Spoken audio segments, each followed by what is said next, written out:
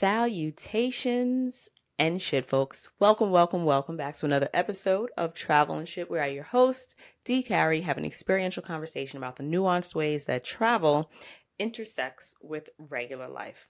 This week, that intersection is, I would say, around equity.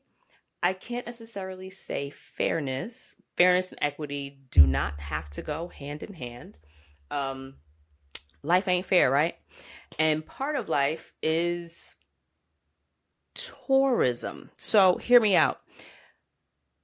Wherever we go, for the most part, people live there.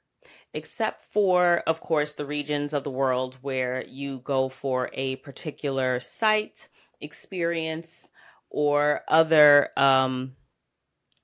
entity, if you will, that is uninhabited. I almost said Machu Picchu, but I don't know if people live. Okay, so imagine going to Stonehenge. I'm sure there are people that live close enough to there, but if you're going to see Stonehenge, you're going to see Stonehenge. Grand Canyon. People don't live in the Grand Canyon, to my understanding. I'm sure there may be some variation of some peoples that do, but there are not large governed communities, towns, I almost said establishments, municipalities, if you will. So there are places where you can visit that are national parks, a little bit more removed. However, even those places exist within spaces that people live in, right? So what is that fine line between regular life and tourism in terms of what is fair and possibly what even is equitable?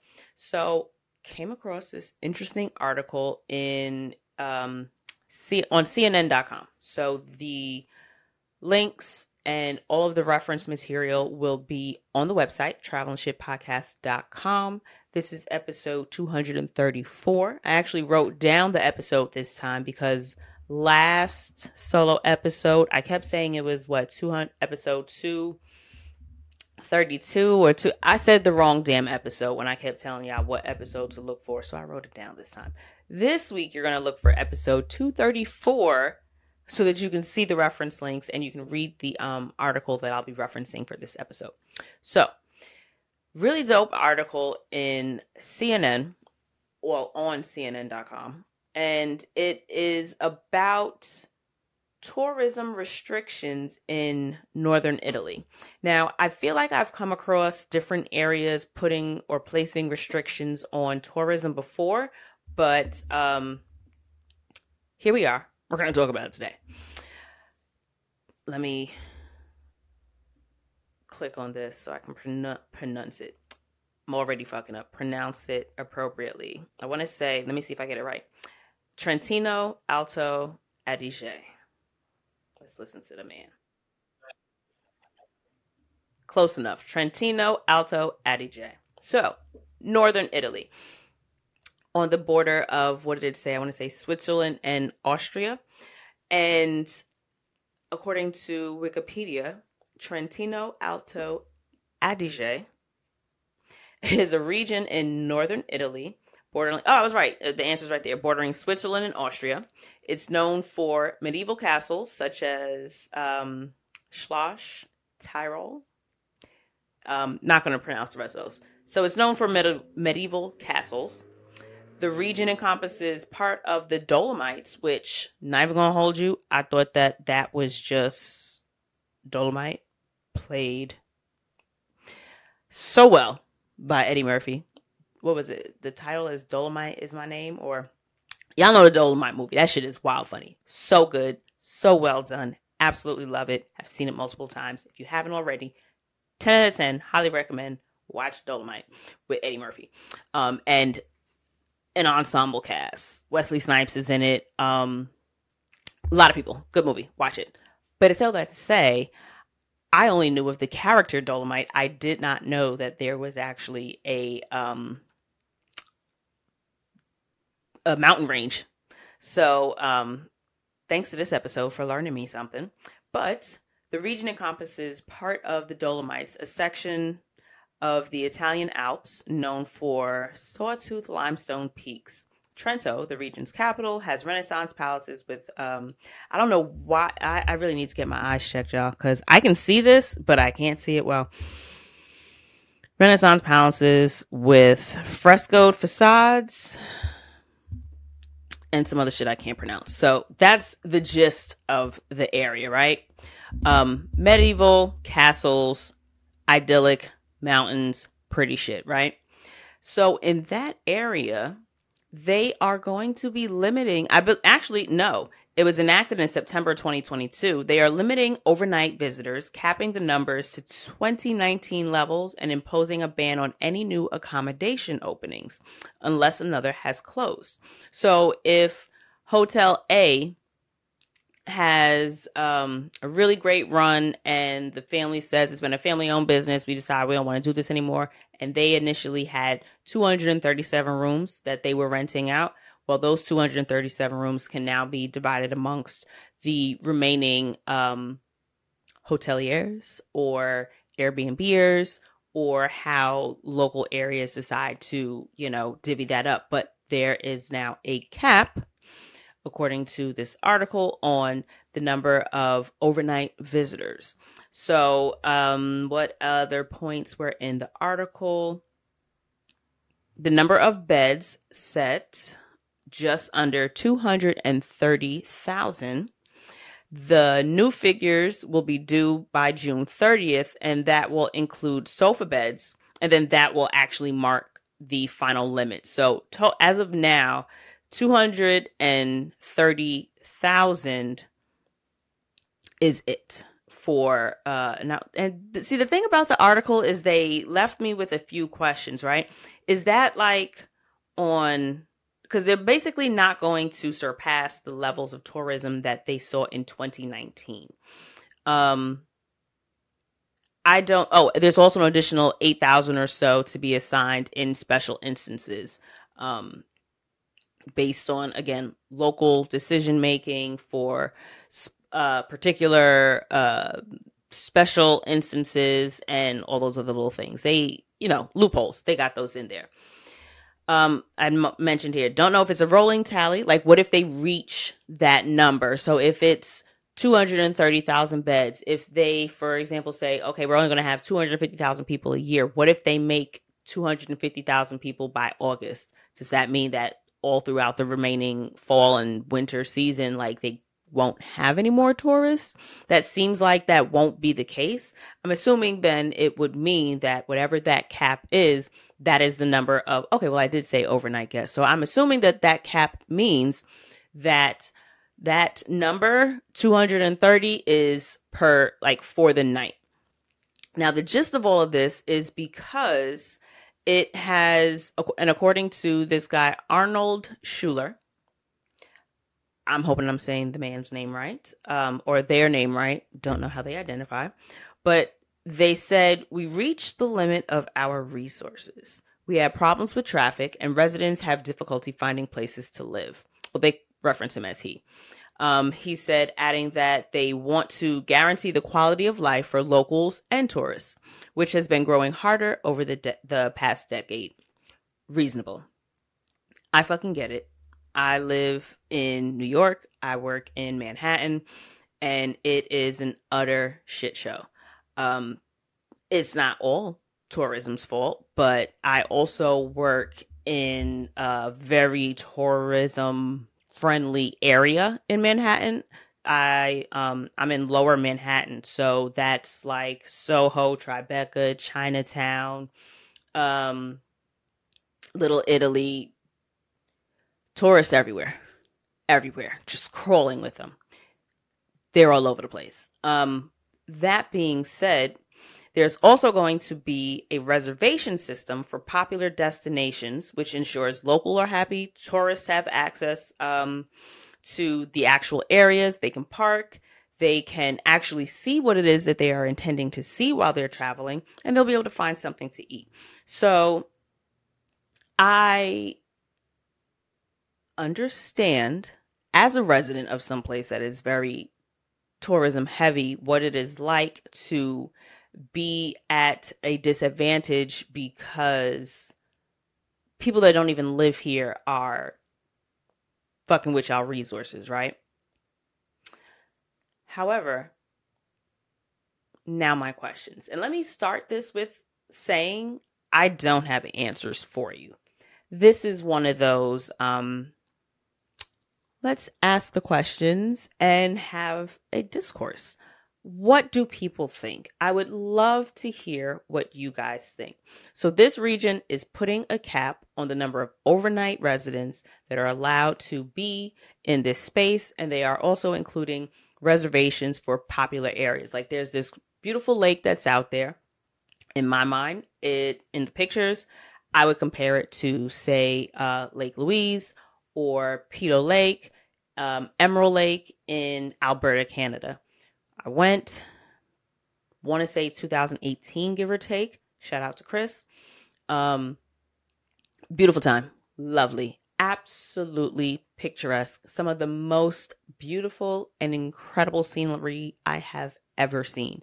And that's been across the 25 different countries and I think it was 15 cities, 7 states or something that I've been to in the past 17, 18, 19, 20, 21, 22. We're midway through 23. Like that's been 7 years at this point. Of course, outside of the 2 years for the pandemic, been quite a few places. Alberta has some of the most beautiful scenery. And a lot of that includes their lakes. That being said, what types of areas deserve to be protected from over-tourism, right? Is over-tourism even the same everywhere? Like, do natural areas deserve to be protected from over-tourism over city areas? I wouldn't say, when I think of rural, I think of farmland and not necessarily just desolate. So I don't know if like a meadow or a field or, a mountain range or wherever, I don't necessarily know how to categorize appropriately the type of place or the type of region they're referencing. I am personally thinking of when you are visiting. I'm American, so I would say a different country. Another place that comes to mind, I went to Spain. I stayed down in the Barcelona area, went up to northern Spain. From northern Spain, and this was part of a 3-country day trip. We did northern Spain, we did Andorra, and then we did France. Along that route, we drove through the Pyrenees and we did like a nice little stop off in a very greenish kind of pasture, but it was surrounded by mountains all over the place. It was gorgeous. Looked like a little, I don't want to say like a cabin, but cottage. Yeah, cottage. Cabins are wood. Cottage, I would assume, is stone and other materials. I don't fucking know. I'm a city girl.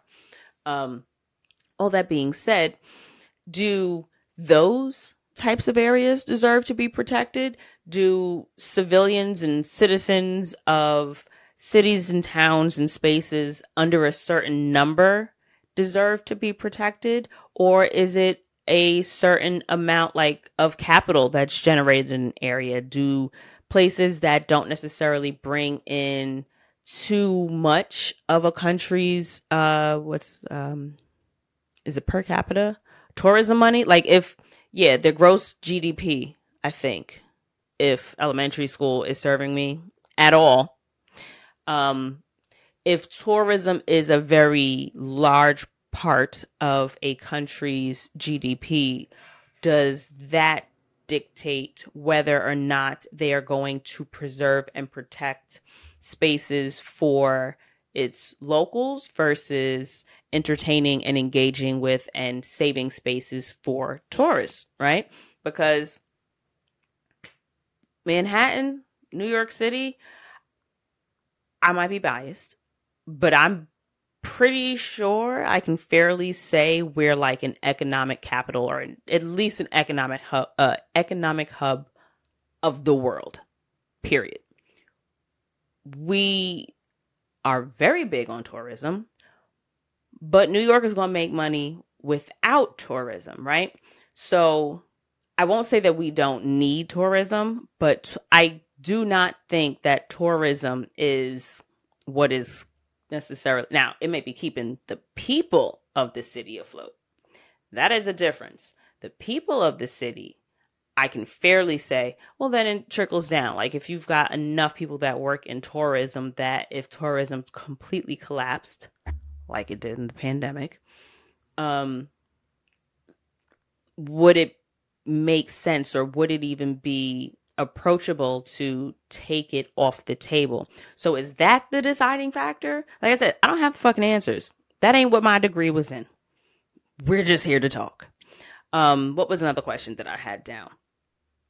Why do people get their standard of life protected and others don't? Living in New York City is a fucking hellscape. The traffic is insane. It is disgusting. It's nasty. I can't necessarily say that a lot of the traffic is tourists, though. Like, it don't even feel like it's tourists. I feel like there are just too many people that live here, and we're all struggling for the same resources. Our streets are shit. Parking is shit. It's expensive to park on the streets that don't have fucking parking. And it makes sense to the people that live here because there's nowhere to fucking park. But when we do find someplace to park, it's very expensive. Whether that expense be because your shit gets hit because there's a lot of people trying to funnel through a very narrow block, or if it means that you got to pay for your shit to be in a lot, or if it means that you have to take a route that includes a toll just so that you don't spend another 45 minutes on the road getting to and from your destination, because the free route is going to take even longer because even more people are taking the free route. So many little expenses that are tacked on to just driving in New York. For those of you who may not be familiar, New York City is comprised of 5 boroughs. There's Manhattan, there's Queens, there's Brooklyn, Bronx, Staten Island. Staten Island, New Yorkers, we really don't like to claim them. Fuck Staten Island. Personally, I'd rather claim Long Island, and that's just a struggle because Long Island, Staten Island is just kind of like we can do without. However, Staten Island is one of the 5 boroughs. Manhattan is where people go mostly to visit when they say that they're going to New York. A lot of people funnel into Manhattan. And then you've got Brooklyn, which is another really popular spot that people will visit when they come visit New York, because Brooklyn, y'all, everybody in the world, well, I can't speak for everybody, but I'd say more people have heard of Brooklyn than people have heard of Staten Island, than people have heard of Queens, than the Bronx, right? So I'd say Manhattan, Brooklyn. I'd say it's a toss-up between Queens and Bronx in terms of like in global acclaim. Like if someone from Kyrgyzstan has heard of one of the boroughs, they're going to know of Manhattan, because most people think when they think of New York, you immediately just think of Manhattan. But New York City is comprised of more than just Manhattan. Just a little tidbit I wanted to throw out to you. But a lot of space. The one place that people think of is Manhattan, but there are other distinct boroughs and areas. I want to say it might kind of be like those of y'all who kind of have like counties and cities, if that makes sense. A nice little comparison. Like Miami is in Dade County. Brooklyn is in New York City. Yeah. Peachtree is in Atlanta. Atlanta is in the greater state of Georgia. So it's like New York is a state, but then you've got New York City. But then in New York City, you've got Manhattan, Brooklyn. Hoping that made a little sense to you guys that may not be familiar. That being the case, there are plenty of us here that live in the boroughs. There are plenty of us here that live in a very touristy area of New York. Why do our feelings, or why does our standard of living not matter? Is the difference in our elected officials, right? Is it that the way socially or culturally civilians and citizens, residents are valued is different based on locations. I know, of course, there are going to be certain differences, right? Everybody's different. It's a difference between West Coast and East Coast. There's a difference between up north, further down south, just in the United States, let alone, Canada to Mexico. We're all on the same fucking continent, right? All North America. That being the case, what are the differences? Why do some places get protected? Why do some people seem to get preferential treatment? And I think a fair assessment might be if you were to compare two countries that had similar numbers in terms of what they profit or generate from tourism, and then look at the differences and protections, like what protections are in place for residents and then what protections are in place for visitors, right? So you can come to New York, but there are places like, and this applies to anywhere. I don't mean just New York, honestly. One of the examples that they gave in terms of the reservation system for popular areas, because I don't know about you, but I love when I go someplace that I've been looking forward to going and there's no one there. I love when I go to see someplace. That's another reason why sometimes I prefer to do like a self-guided tour versus a group tour or an organized tour. Perfect example, Grand Canyon. I had booked a small group tour that got canceled. I had a friend come with me and he was like, yo, rent a car and I'll drive you. We ended up having the best time because I didn't have to be relegated to what the tour group was what they were doing. I could stay if I liked the place. If I liked the view from someplace else, I could wander over there and go look at it. I could be there as long as I wanted, taking pictures. I could do what I wanted. And what was beautiful about it was I was able to navigate and move where there weren't people in the way. I was able to leave as early as I wanted so that I could avoid all the crowds, and I could stay as late as I wanted and avoid the crowds. I had the flexibility and the option to come and go as I pleased, and that worked to my benefit in the sense that I didn't have to share that resource of the view with other people. And a lot of, tours will specifically note, like, we're leaving this early to avoid the crowds, blah, blah, blah, blah, blah. Highly recommend, if that is something that you are looking to do while you're traveling, to consider when you're booking with certain tour guides and tour companies, how early or how late they're leaving in relation to the area that you're going to be. You might want to read the reviews specifically to see how crowded or not the area was recently. And by recent, I mean in comparison to when you'll be there. Like, it doesn't make sense to read a review from December if you're going to be visiting an area in August. We're following, yeah?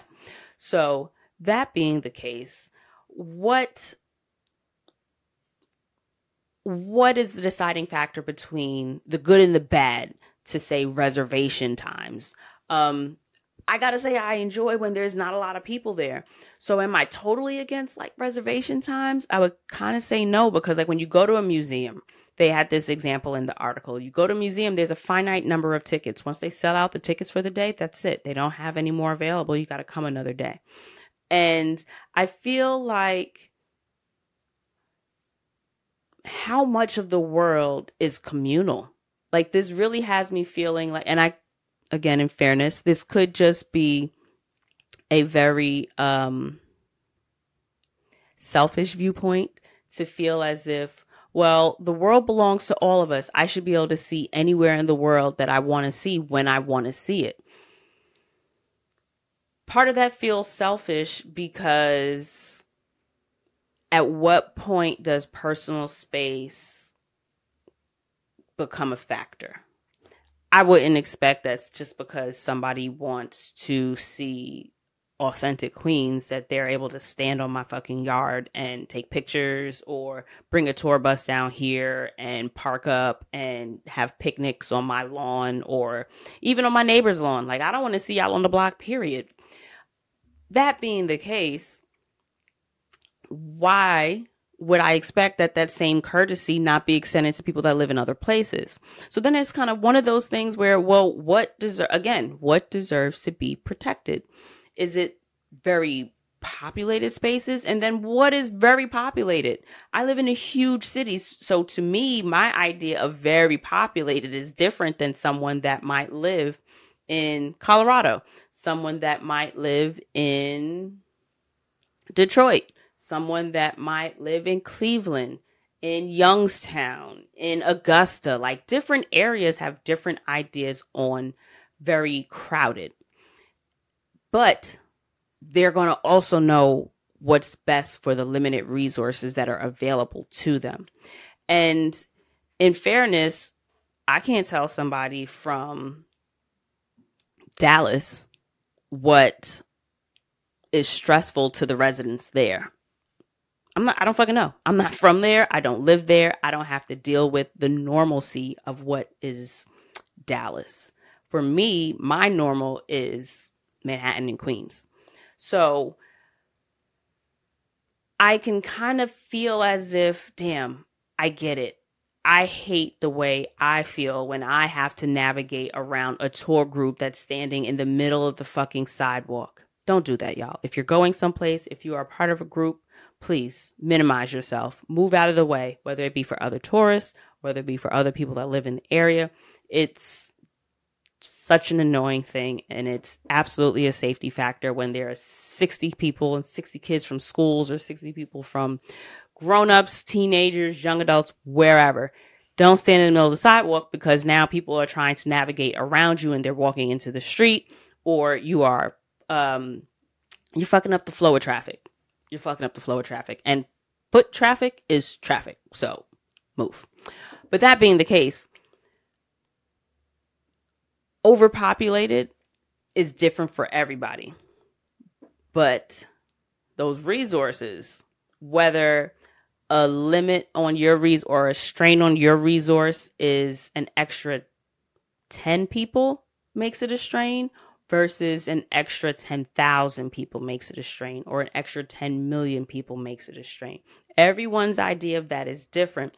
And in fairness, no one can really say what that is unless you are from there.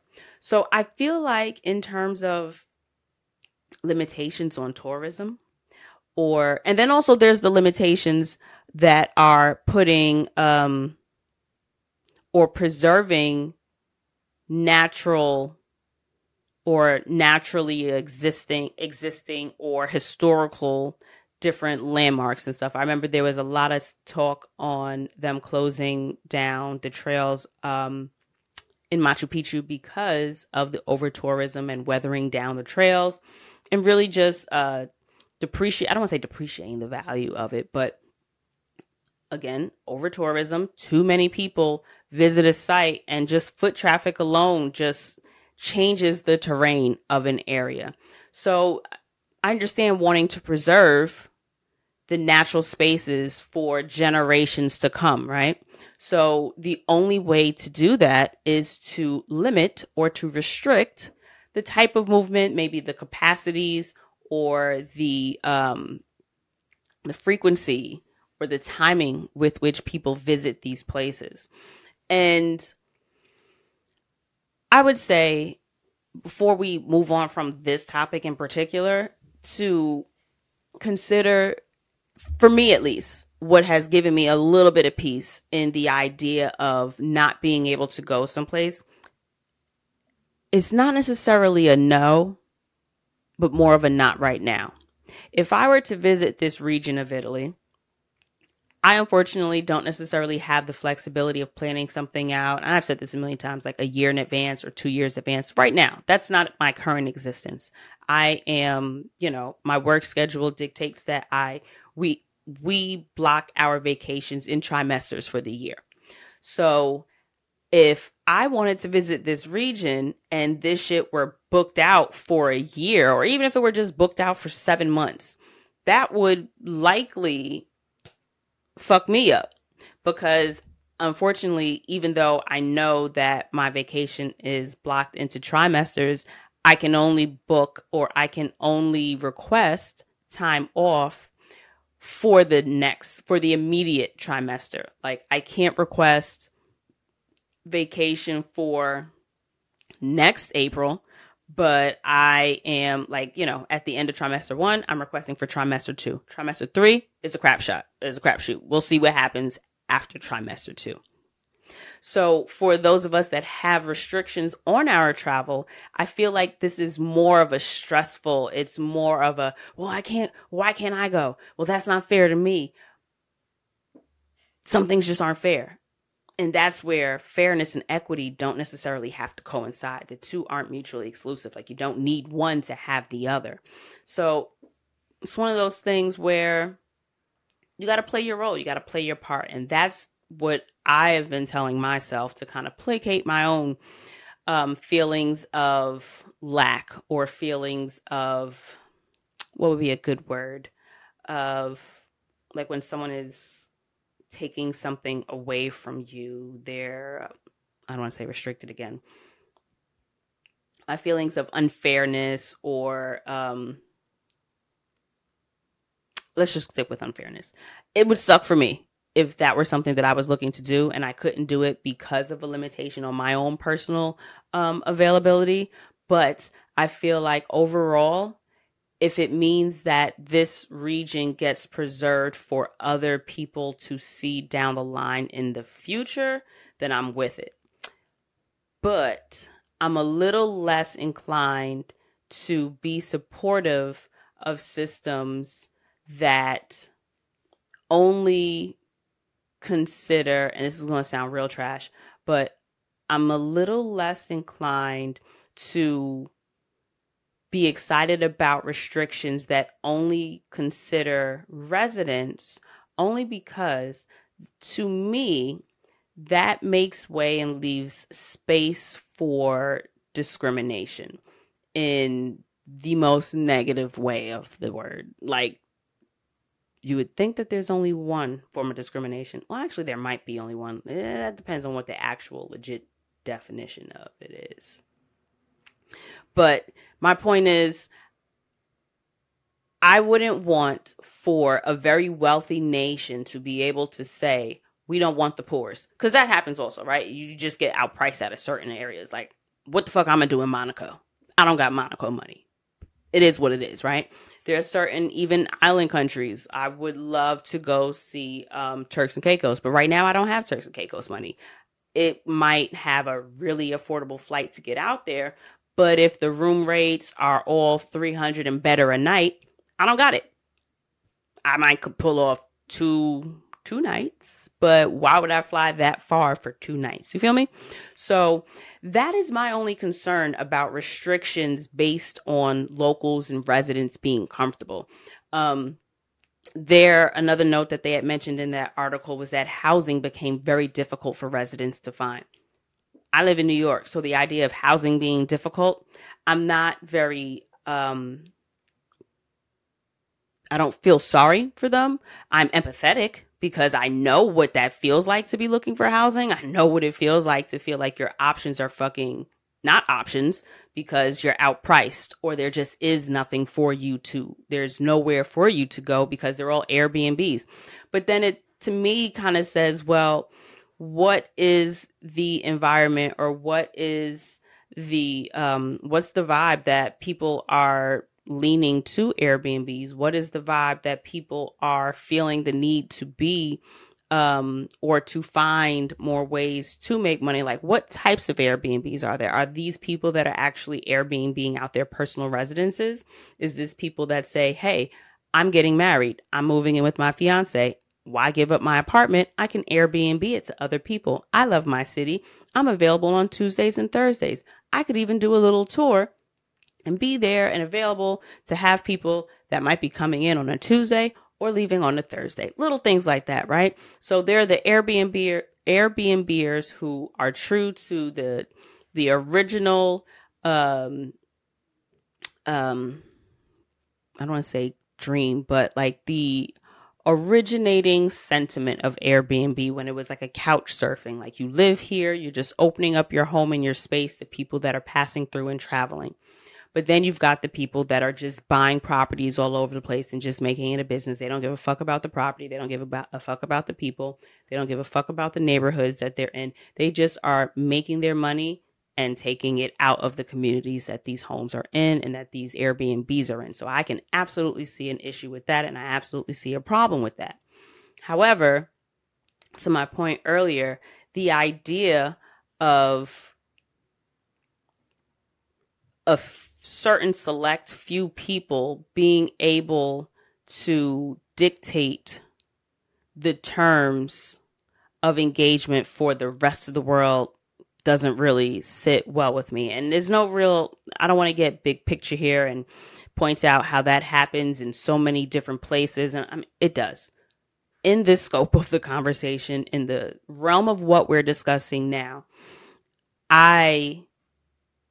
again, back to the cultural differences and the regional, local differences, I don't know if it's elected officials that make those differences for the people there that are having, and by people, I mean like the residents that are having their lives and livelihoods protected by limits on tourism. I don't know if they're voting differently. I don't know if that's how things are done there. I don't know if it was like a town hall vote that was part of these tourism restrictions. Like, I don't know how it was done, but I know that things don't happen the same way everywhere. And that control in the idea of control in the wrong hands in terms of tourism, just being able to say, you know what, we're not liking how vast or how different the tourists are that are coming to our region, right? So it's like, who's in, like, what limitations are surrounding those existing limitations, right? Is there someone that is it just a number count? Is it a count from different areas? Is this only applicable to people from certain countries? Is this only applicable to people that make a certain amount of money? Because I've seen an article about that prior. I don't know if we talked about it on the show, but I've seen where, you have to make a certain amount of money in order to visit certain areas. I don't remember where that was. If you're so inclined to be interested, shoot me an email, dcarrie, DCARRIE at travelandshitpodcast.com, and I'll see if I can find it if you are so interested in finding it out. However, if y'all ain't asking, I'm not going to look it up. But I say all that to say, what was the Spider-Man quote? To whom much is given, much is expected. There are some beautiful, beautiful, beautiful places in the world. And I would hate if it came to a point where only certain people from certain places that made certain amounts had access to that. Travel already is a privilege. Not everybody can afford to travel. Everybody can travel to an extent with what they have. Depends on how you do it. You may not have money for a flight. You may not have money for a train or a car, but your travel doesn't have to be that kind of travel. Your travel can be, where the fuck can I walk to? I'm going to take a nice ass walk. But when I'm planning these walks, I'm going to make sure that I can find some type of accommodation along that route. Look at the guest that I had, Christine Job, that ended up doing the Camino walk, where she walked from, I want to say it was essentially northern Spain, possibly to southern Spain. I do not recall the extent of the walk, but it was a walking trail. Now, granted, she did have to go to another country to do that. But if you lived in Spain and you couldn't afford a flight, there's a path you can walk. There's tons of hiking. There are tons of places and areas that you can go that you don't necessarily have to drive to. You can take a Chinatown bus is $1. You can go to a couple different states. Not always damn, I wonder if the dollar bus is still a thing. Inflation done inflated. I haven't been on one of the Chinatown buses in a long time, but Greyhound, you would go to, like, depending on when you got your ticket and when your bus was going, you could get from like, I want to say New York City to, and I say Chinatown because the bus is literally in Chinatown. But I want to say you could get to like North Carolina for like $32, $60 or something like that round trip. Like you can get decent priced tickets to see a lot of the, and I'd say most of the places where along the northern, I want to say the northern hemisphere, the northern coast, countries along the East Coast. I'm saying northern and realizing that's not what I mean. The East Coast. And they originate in like New York. We could take a bus to Philly. We could take a bus to DC. We could take a bus to Virginia. You could take a bus to, I want to say Delaware. You could take there are a lot of different buses you could take from up here. And I say all that to say, there is a mode of transportation that can work for you. There is travel that you can make available to you. And my fear is that many of the world's beautiful, naturally occurring resources may be more difficult to access with more restrictions in place. Like travel is already so very, I don't want to say limited. I don't want to say a first world thing either. The wording on this one, I'm trying to dance around a little carefully because I enjoy saying what I actually mean, right? I want you to understand what I'm trying to say. The sentiment in my brain is, yes, travel is not something that everyone can do. However, I think a lot of the people that think that they can't do travel think that they can't do travel for the wrong reasons. You don't have to do expensive travel. And I don't mean travel to be all inclusive. I don't want people to think that travel is the $1,000 flight to the $1,000 a week stay. Like you don't need $2,000 to travel. You can absolutely travel for $500. You could absolutely travel for $200. You could travel for $100.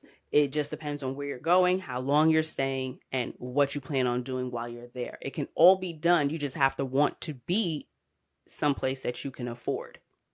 Might not be able to go everywhere, but you can go someplace. And that is my point. And I say all that to say that travel is limited in a lot of ways for a lot of people. And I would hate to see it be even more limited by people twisting and manipulating travel restrictions to restrict certain people instead of protecting resources. That I feel like really expresses the point that I was trying to make. So that's it right there. So, I'm curious to see what you guys think on it. If you've run into any travel restrictions in your travels, if you've ever gone someplace that was sold out, if you've ever tried to book something and it was booked to capacity and you had to consider going at a later date or a later time or to another destination in total. I would love to hear your thoughts on that. So same email, shoot me one at dcarry@travelandshippodcast.com because I'm curious as to what travel restrictions you guys have encountered in your travels. And finally, this is the second time we're going to be doing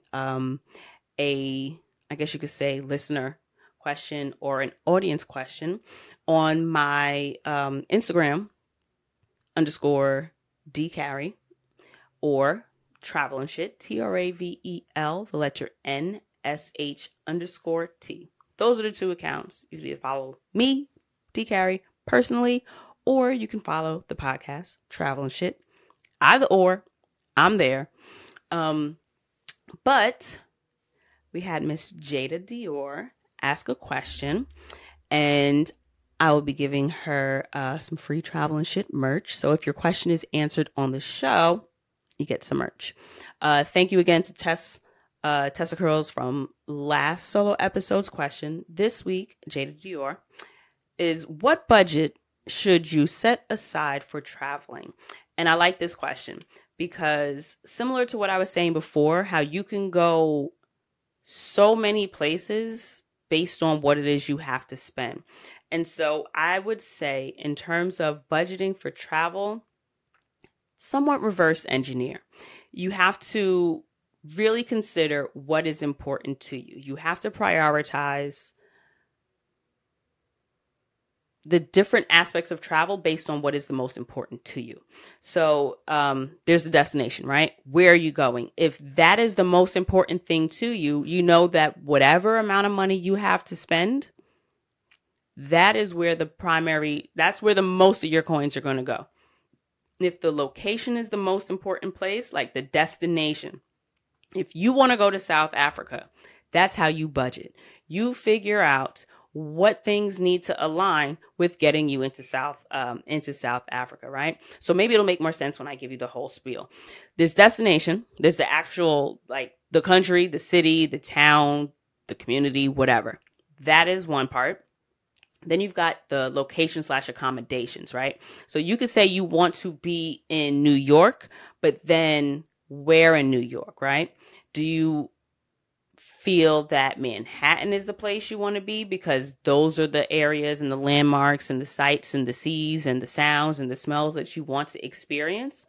Or are you willing to stay in Queens? Are you willing to stay in Brooklyn, in the Bronx? You just want to go to New York and you know you can get to Manhattan from the Bronx. So, okay, I'm in New York.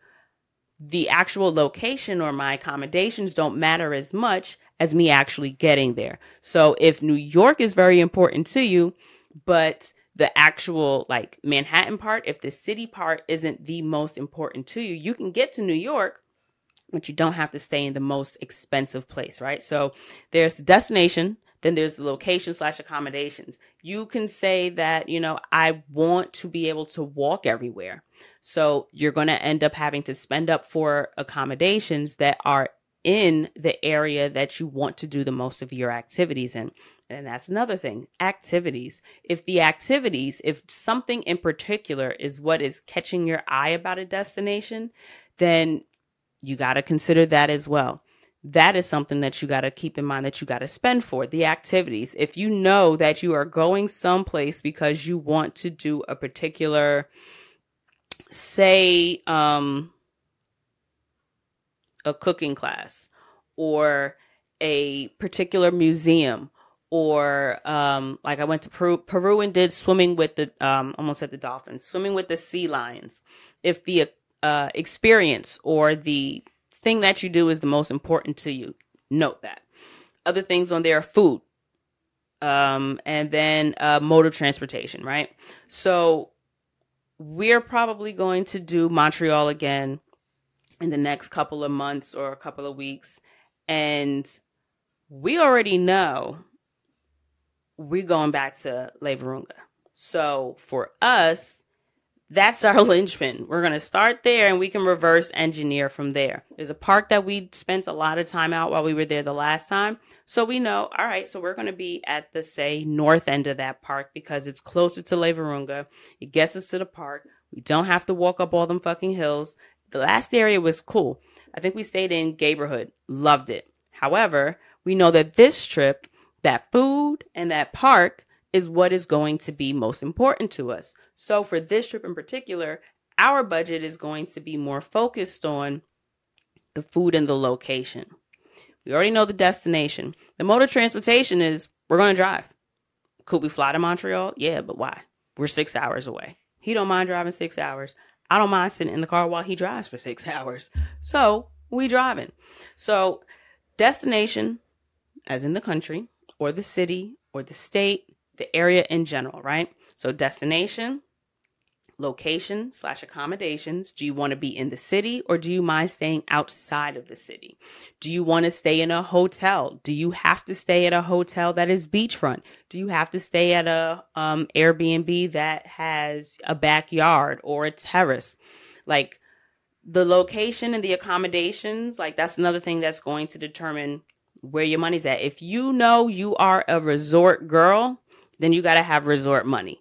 So You may decide that you want to go someplace that has the resort of your dreams because you know that you do not want to do things that are local. You do not want to experience local cuisine or whatever the local cuisine on that resort is. If that's cool with you, then your budget should focus on the resort. Find the place. And if the location don't really matter because you know you're not going to be leaving the resort, then just find the resort that you enjoy. Find the resort that has all the shit that you want to do. And once you find that, then you can say, all right, if I know that I only have $500 to travel, $400 of them dollars is going to be on the fucking stay. That is going to be on the resort because that is what's most important to me. Now you got the other $100 to figure out, all right, well, what I'm going to eat. I'm going to eat with this. I'm going to make sure that I stay at a resort that has all inclusive, right? That's going to cost me an extra $25 a night. All right, boom. Now I'm down to $25. Everything is covered. Your trip is good. The resort is what mattered the most to you. So that's where all the money is going to go. Destination, location / accommodations, food, experiences, mode of transportation. It is easier to save money when you know that you are spending it on things that you want. I don't know if that's everybody's ministry. That works for me. I know that it's easier for me not to spend money when I know what the money is going to be spent on instead. So I've had my eye on a pair of Jordan 1s for a while. I'm not by any stretch of the imagination a sneakerhead, but I do enjoy sneakers. I'm not a heel girl, so a nice pair of kicks, I really get I get up for. But I also know that I'm not a $400 pair of sneakers kind of girl. We're not doing that. But I know I have a number in my head that I'm kind of comfortable with spending. And by comfortable, I mean, do I want to spend that? No. But I know that this is something that I really want. I know that I have a job. So that's what my money is for staying alive and for things that I enjoy. Fuck everything else. So I know that, damn, if I spend my money on a new watch, if I spend my money on, I'm not a bag girl, but if I spend my money on a bag, that money's not going to the Jordans. That money's not going to the thing that I know is, I won't say important to me, but it's something that I really, really want. So I am more inclined to not spend on a bag. I'm more inclined to not spend on a watch because I know that I'd rather that money go to a pair of sneakers. And that's what I mean. Choose what is important to you. You already know what you got to spend. The idea of, I'm not by any means a financial planner. Again, not what my degree was in. Just trying to be helpful. You have a sense of what you can and can't spend. If you know you've got $1,000 as your budget, as your limit, that money, that collective, that total is what you have to work with. And that total should be divvied up amongst your priorities based on what is most important to you. So that $1,000 is going to be spent on the different things that are important to you for different reasons. Or that $500, that $300, whatever it is, shift the most of that money to the things that are most important to you. If you know that you need someplace beautiful to lay your head, that's where the most of your money goes. And then you figure out the rest with whatever money you have left. You figure out if you know you want to have the best food gram pictures, and if you know that food is very important to you, if that's one of your love languages, pick your restaurants first. And then you can say, all right, well, I know I want to eat at this place. I know it's $3 fucking signs or $5 signs. So that means that I'm going to save $400 on one really, really good meal if that is your thing. So then you say, you know what? A bitch might have to stay at a hostel because other things are important to me more than the accommodations. Or you might say, you know what? I don't really care where I go, but I need a gorgeous, gorgeous beach. So now, instead of the destination being the most important, you can focus on the fucking beach. You can say, well, damn, I've brought these 5 options that I would love to see in person down to 3 based on the first 2 I definitely can't afford. So what are the 3 that closer to your budget? Which is going to be more reasonable in terms of what your other priorities are? Is one really, really, really accessible in terms of the flight that it's going to cost to get there? Or is one actually accessible to you by train? So you say, all right, well, the flight's going to cost me more, or even the train might cost you more, but it gives you, sightseeing options. So you say, you know what? That can be my experience. So I don't have to pay for the experience when I get there. I will experience the sights. I will take the train, get to this beach that is absolutely beautiful. I've saved money on experiences because I said that my sightseeing was going to be my experience. So then boom, the rest of the money that I have is now on accommodations and shit to eat. So you really just have to play around with what is important to you, figure out what you are comfortable spending, and then divvy that number up amongst the different tiers that I gave you. That is my best advice for budgeting for travel. Now that ain't saving for travel, but that's how to spend the money that you are going to spend on your travel experience. So shoot me your questions, y'all. You could DM me on the social medias, or again, you got my email. Shoot me an email. I would love to include your question in another solo episode. Overall, again, reminders that travel is so much more than vacation. People live in the areas that you're actually visiting. Be respectful of that. I feel as if everybody were to put a little bit effort into being kind to people, especially people that are different from them while they're traveling. Maybe one day, 600 future years away, if the planet still exists, there won't be a ton of travel restrictions that have put in place because people have ruined the fucking planet, both mentally, spiritually, and physically, by being shit people to other people. Be nice to the people that live in the areas that you're traveling because they have to deal with the ramifications of what you leave behind. And we don't want the world restricted because people are assholes when they travel. That's it, guys. I'd love to hear from you. What do you think about the travel restrictions? Have you run into travel restrictions as you traveled? And how did you navigate those? And shoot me your questions for the next solo episode. All right. I hope y'all enjoyed this, and I'll see you guys next week.